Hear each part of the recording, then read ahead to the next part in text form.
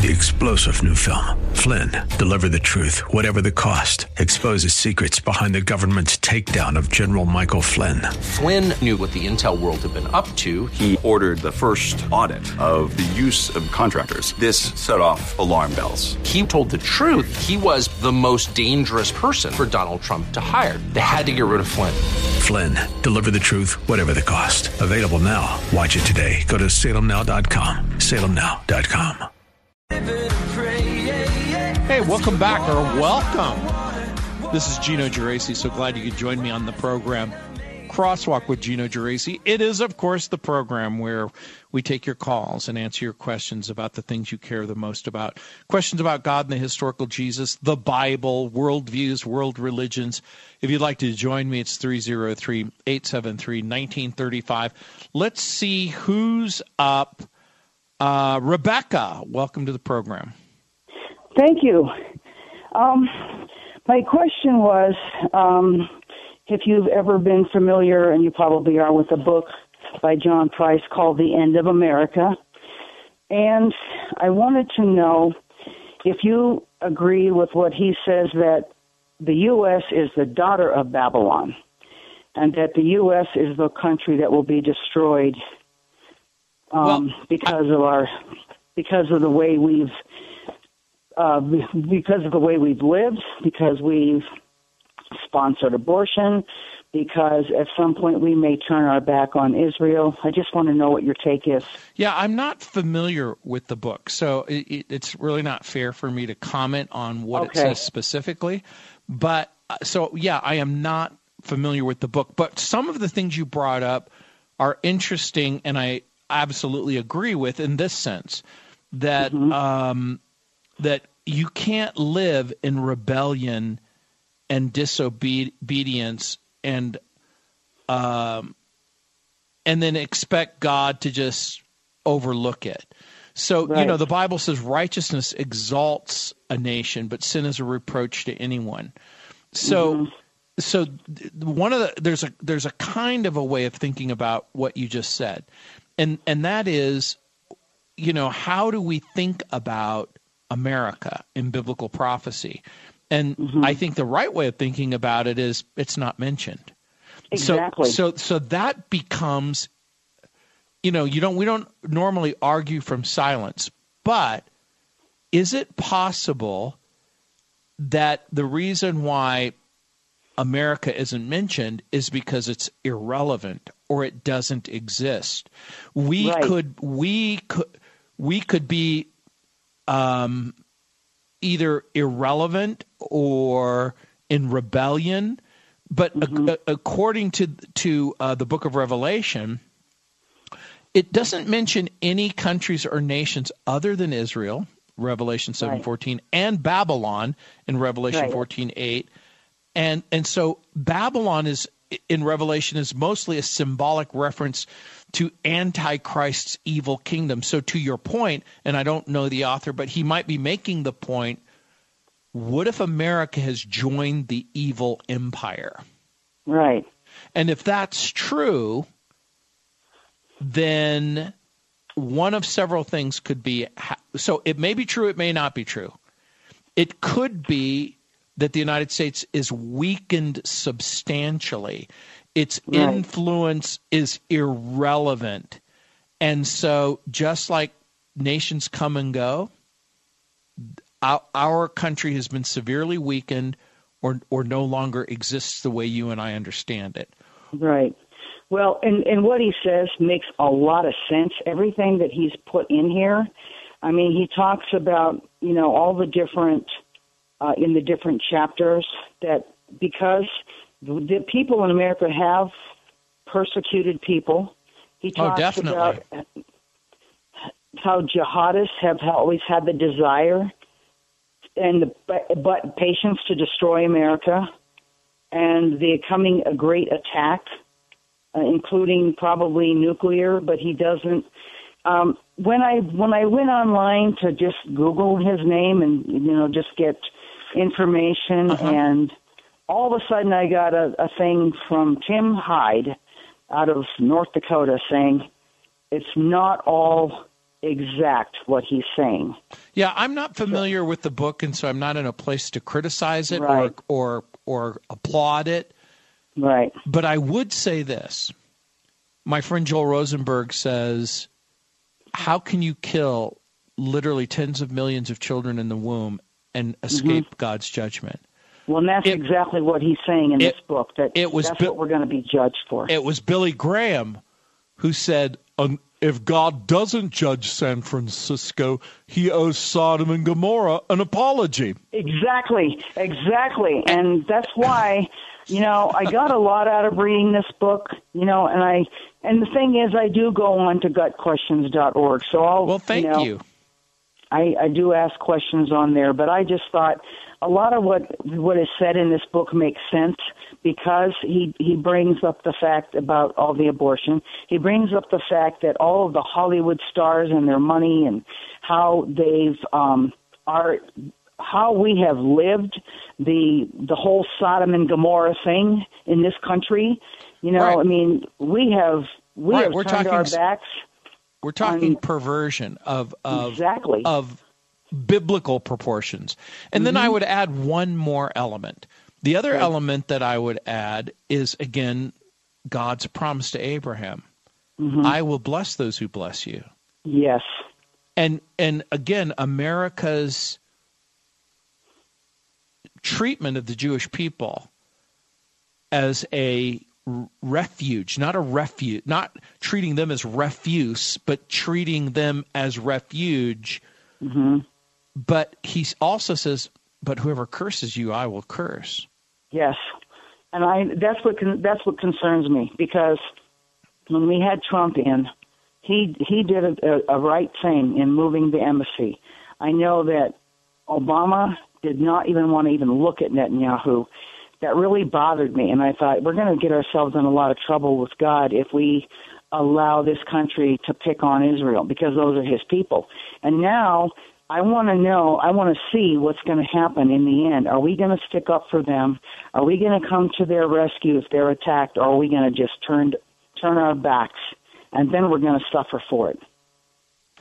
Well, and again, we are about to find out, because I suspect literally that we're at a tipping point. I mean, I earlier, reported a judge in California who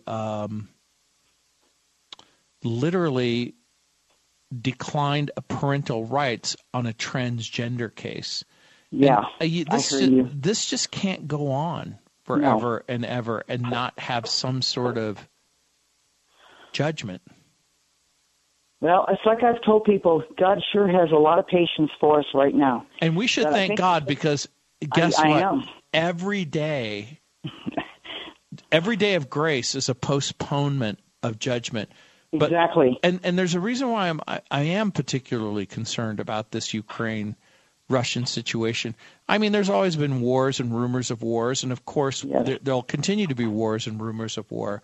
But there have been certain tipping points, like in 1939 and World War II, that our parents, it changed their lives when they went to war. Yes. They had to reorder their entire lives. And this pandemic has caused us to reorder our lives in many, many ways. But that reordering could become even more severe and more dramatic in the not-too-distant future. Yes.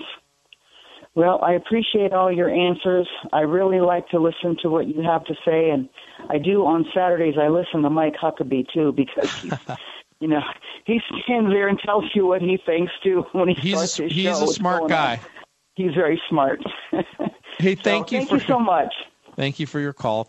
303-873-1935. That's the number if you want to join me on the program. And happy to take your calls. Would love to take your call. 303-873-1935. I'll be back.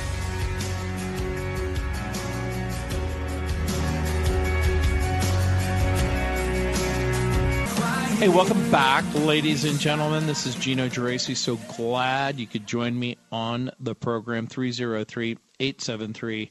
1935. Let's see who's up. Jim, Vic, thank you. Vic, welcome to the program. Hey, Gino. I think maybe it didn't come through clearly. But this is Eric, E-R-I-C. It's Eric. Okay, E-R-I-C. Yes, so let me just refer to you by how you want to be referred to. Welcome, Eric. Thank you. I think it just cut off when I was saying my name. No, I just have a question and also a comment if we have time for it. But I'll start with the question, which is about predetermination and the idea of whether how God or if God predetermines who will spend eternity with him, or how much of that is up to human choice. Yeah, your question's complicated. So let's use the biblical term just for a moment.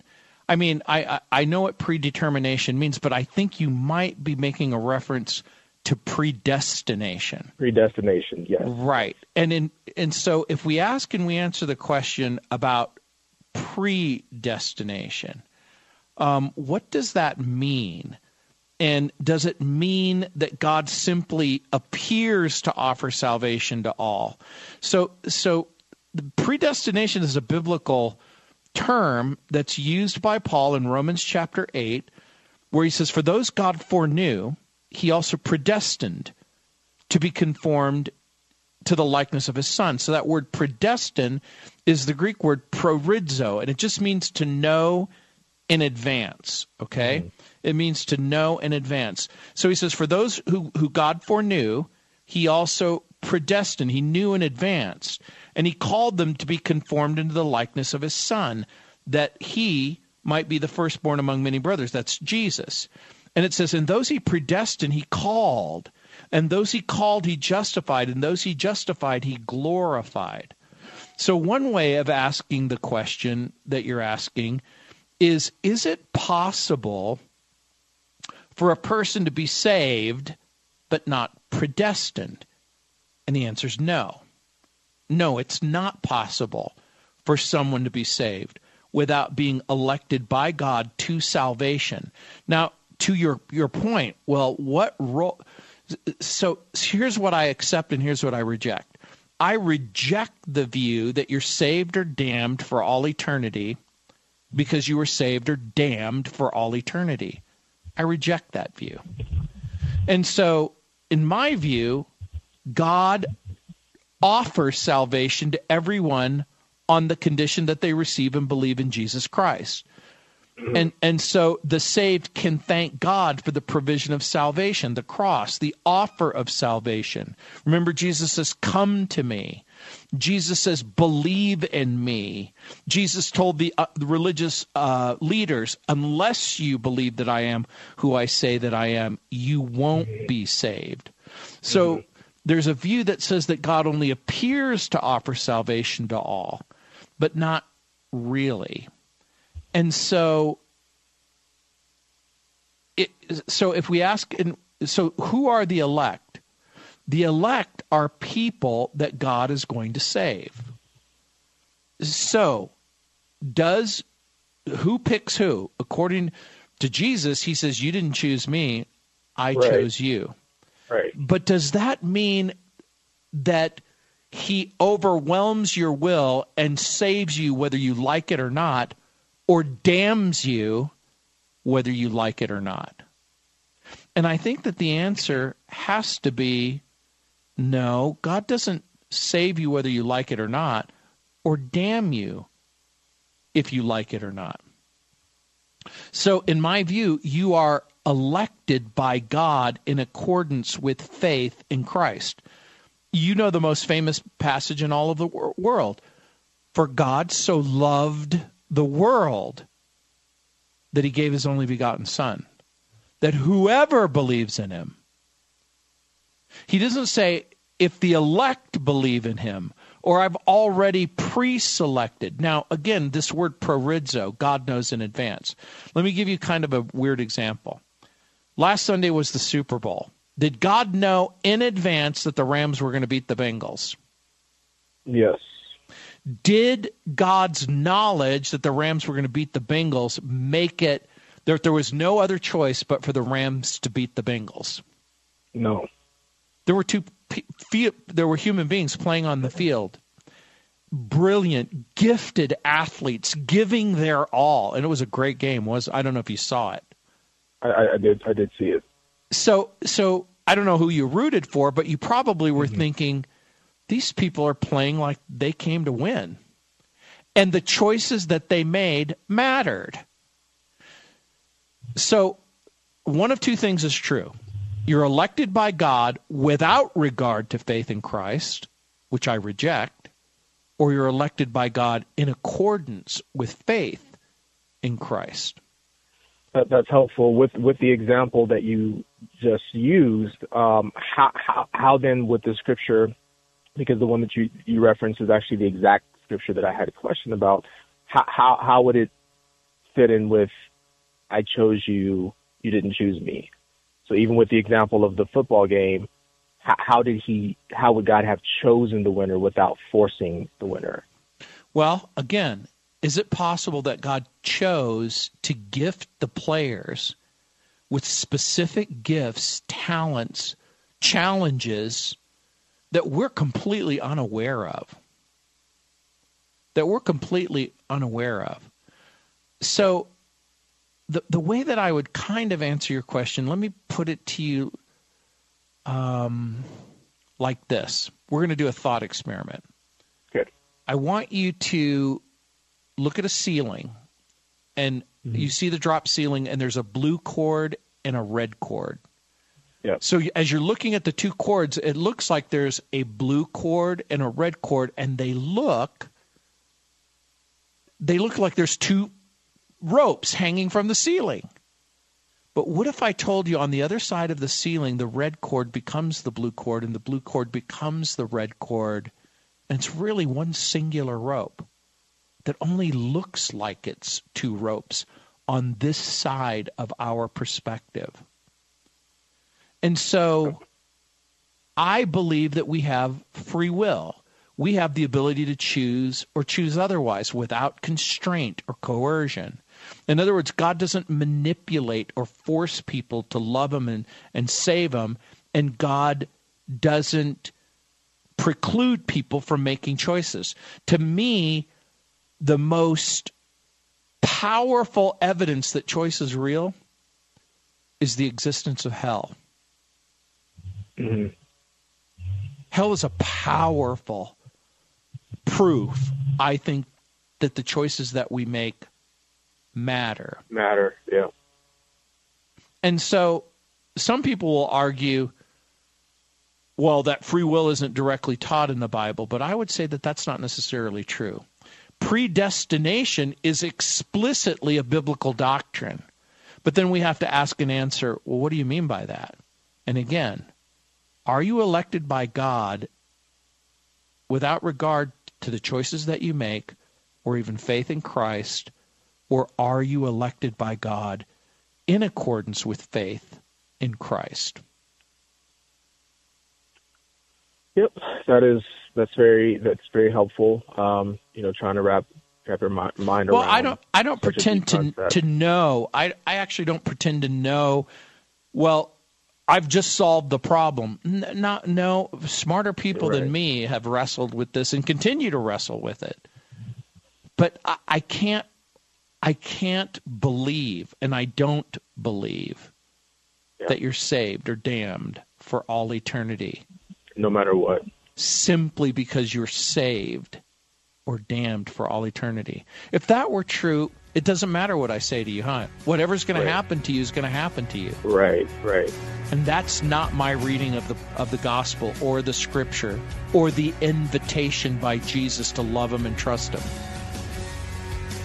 I love your answer. I really appreciate it. I don't know if I'm allowed to ask, make the other comment, or I hear the music. Oh yeah, if you don't mind holding, I'll be right back.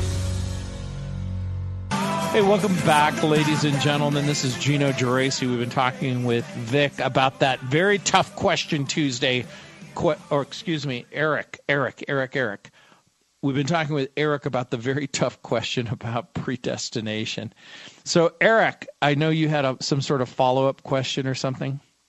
Yes, thank you for allowing me to come back again after the break. It's more of a comment, not related to the other question that I just wanted your thoughts on, and it's around this kind of the attitude towards abortion, and so it's obviously a very large topic, and people are very, very passionate about it, have strong feelings about it.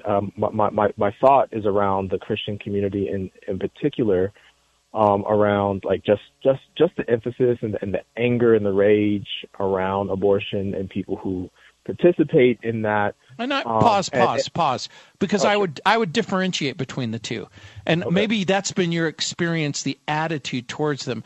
But me personally, I would like to differentiate between what the Bible says about abortion and then how can I experience healing and recovery, because it's been my experience about people who condemn abortion. They don't condemn people who are looking for healing and recovery after an abortion. Although I think it's safe to say that what you're saying is true in certain circumstances. Maybe I'm being naive, but I'd like to think that it's not true that the vast majority of Christians have hatred, animosity, suspicion towards people who have had an abortion. Great. I definitely appreciate that. That's all.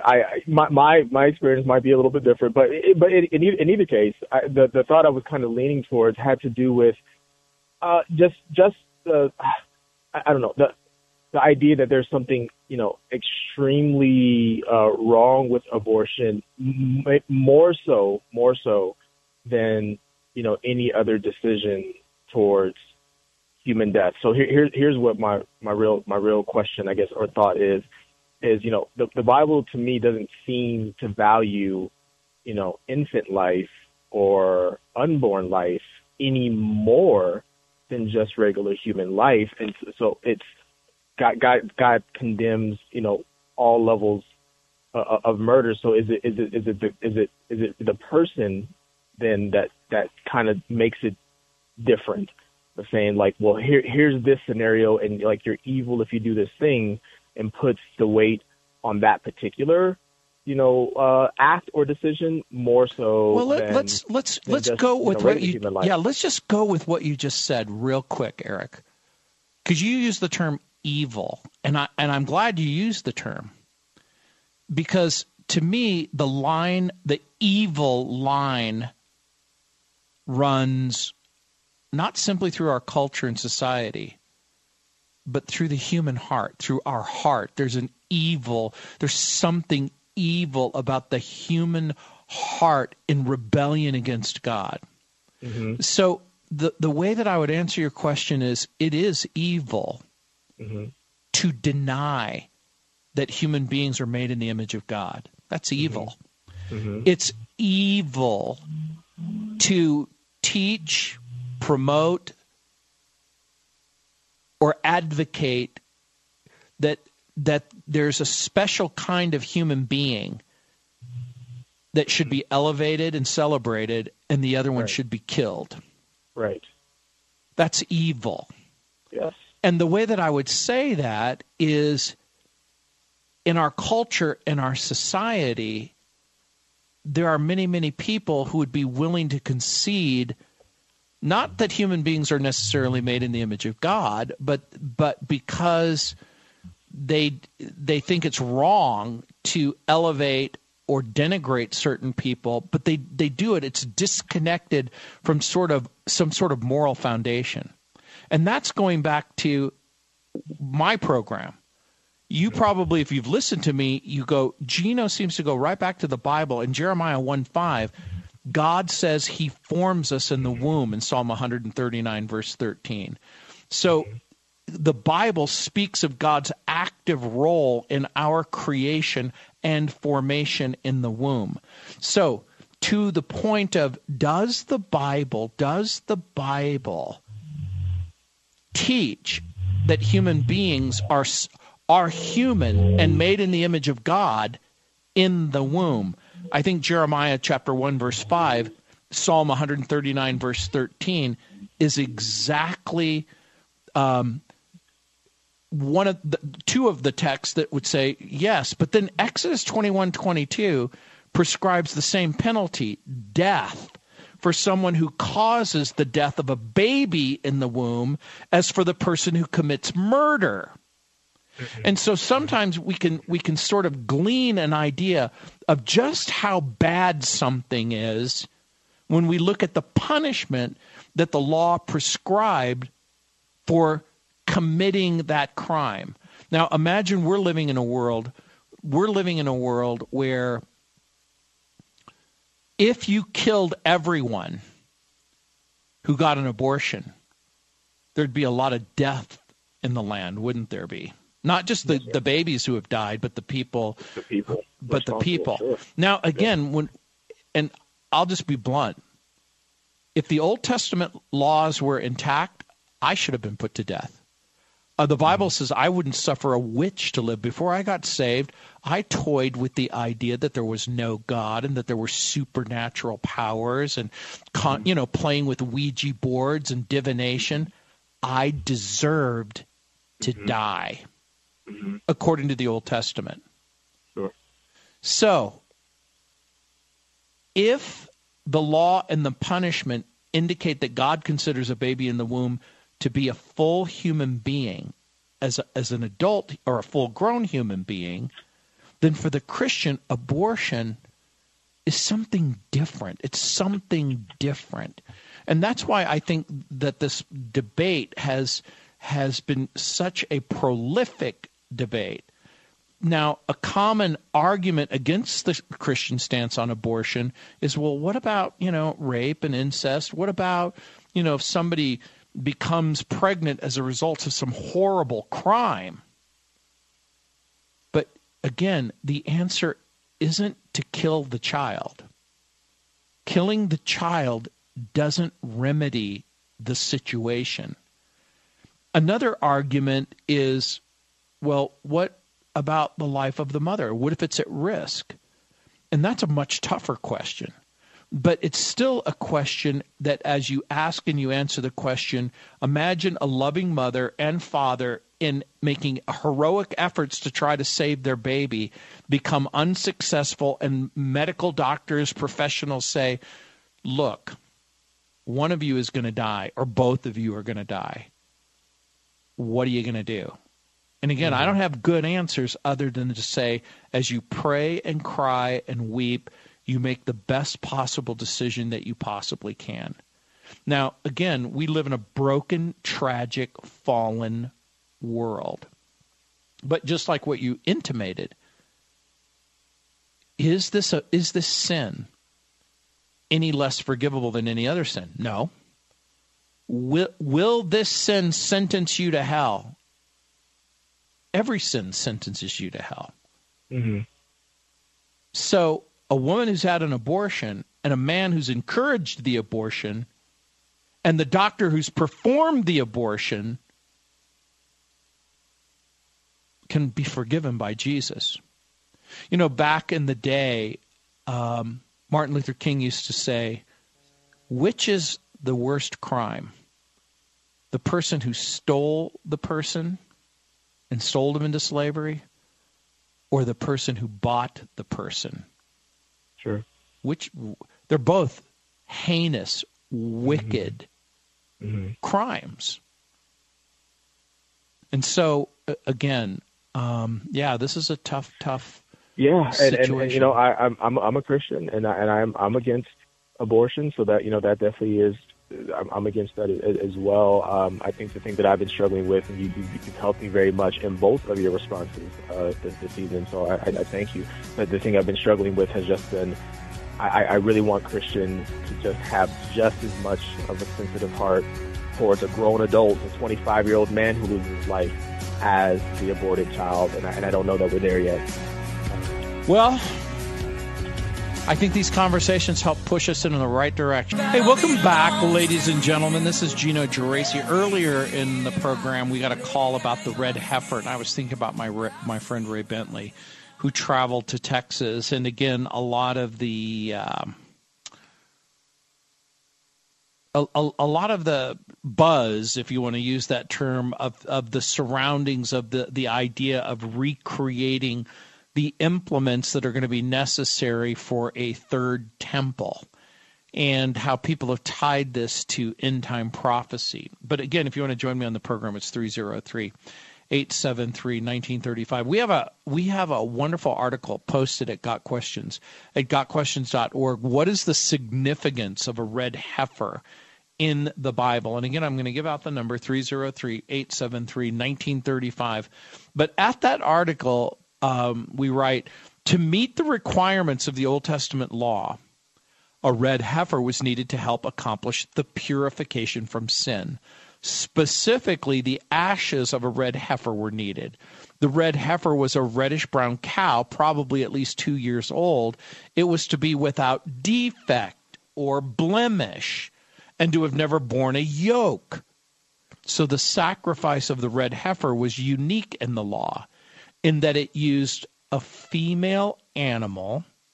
It was sacrificed away from the entrance to the tabernacle. This is the tabernacle in the wilderness. And it was the only sacrifice in which the color of the animal was specified.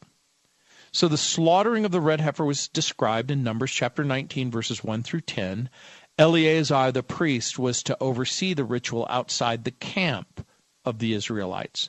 After the animal was killed, Eleazar was to sprinkle some of its blood toward the front of the tabernacle 7 times. That's verse 4 of Numbers 19. Then he left camp again and oversaw the burning of the carcass of the red heifer. That's verse 5. And as the red heifer burned, the priest was commanded to add some cedar wood, hyssop, and scarlet wool to the fire. That's verse 6. And then the ashes of the red heifer were collected and stored, quote, in a ceremonially clean place outside the camp, unquote. And so the ashes were used, quote, in the water of cleansing. It is for purification from sin, Numbers 19:9. In Numbers 19:9 it says, and the man who is clean shall gather up the ashes of the heifer, deposit them outside the camp in a clean place, and they shall be kept for the water of impurity for the congregation of the people of Israel. It is a sin offering.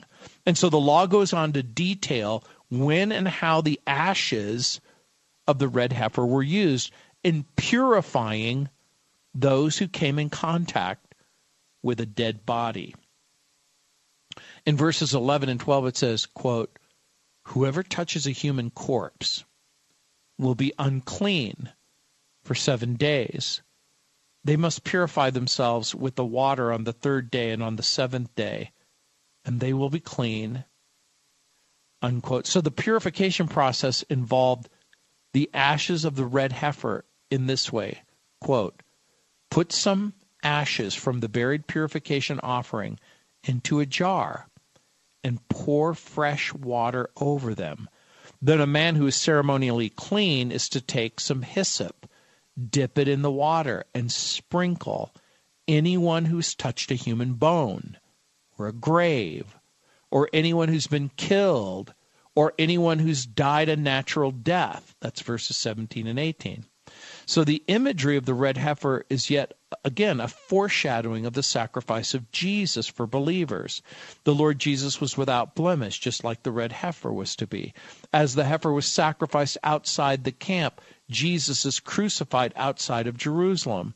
And just as the ashes of the red heifer cleansed people from the contamination of death, so the sacrifice of Jesus saves us from the penalty and the corruption of death. So the red heifer ritual was established in the Mosaic Law. In the interval since that time, Judaism has added many standards to what was originally a straightforward, rather simple set of instructions.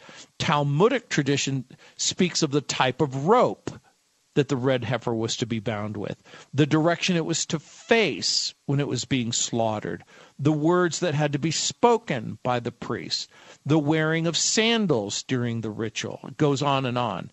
So the rabbinical rules listed many things that would disqualify a red heifer from being sacrificed. If she had been ridden or leaned on, if she had a garment placed over her, if a bird rested on her, if she had 2 black or white hairs, among many other conditions. So according to rabbinic tradition, there have been 9 red heifers sacrificed since the times of Moses.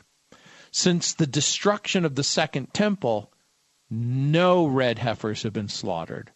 The Rabbi Maimonides, who lived from 1135 to 1204, taught that the 10th red heifer would be sacrificed by the Messiah himself. Those who anticipate the construction of a third temple are eager to find a red heifer that meets all the conditions, because the red heifer ashes will be necessary to purify the new temple. So many consider the appearance of a red heifer to signal, herald the construction of the temple, and therefore the return of Christ. So according to the Temple Institute, which is a group that advocates the construction of the third temple, a flawless red heifer was born, according to them, in August 2018 in Israel. Now, I've been to the Temple Institute on a number of occasions, and I don't have any updates on this red heifer that was born in August 2018, but you don't have to be good at math to figure out that in August 2020, that red heifer was 2 years old. So now, according to the futurist timeline of eschatology, there will indeed be a third temple of God in Jerusalem. Jesus prophesied a desecration of the temple during the tribulation in Matthew 24:15. I alluded to it earlier. Jesus said, "So when you see the abomination of desolation, spoken of by the prophet Daniel, standing in the holy place," let the reader understand, he says.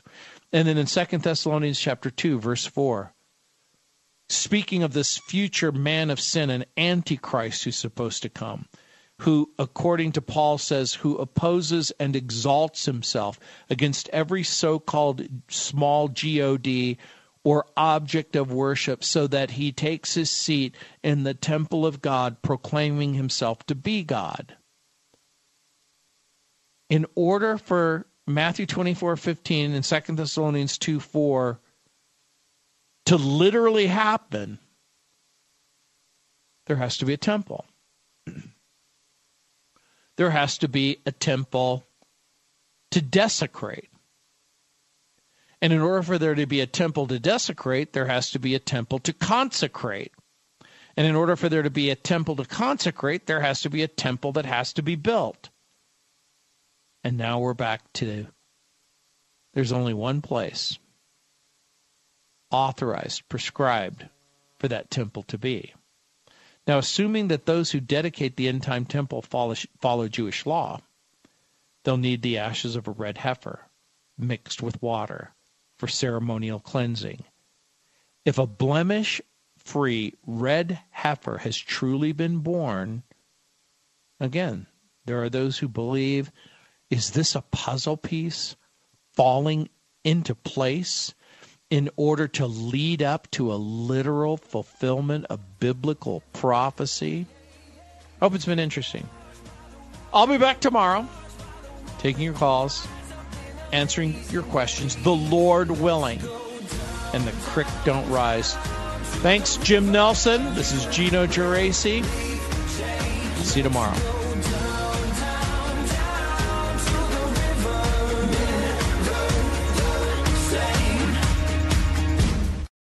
3-star General Michael J. Flynn, head of the Pentagon Intelligence Agency, knew all the government's dirty secrets. He was one of the most respected generals in the military. Flynn knew what the intel world had been up to. He understood its funding. He ordered the first audit of the use of contractors. This set off alarm bells. The explosive new documentary, Flynn, Deliver the Truth, Whatever the Cost, uncovers the facts behind this scandal. Flynn told the truth. He was the most dangerous person for Donald Trump to hire. I find out the worst enemy that I'm going to face in my life is right here in America. They took my assessment and they wanted me to change it. And I was like, I'm not changing it. They had to get rid of Flynn. With in-depth interviews, archival footage, and never-before-seen personal records of the man behind the headlines. I just felt like I was drowning. Flynn, Deliver the Truth, Whatever the Cost. Available now. Watch it today. Go to salemnow.com. salemnow.com.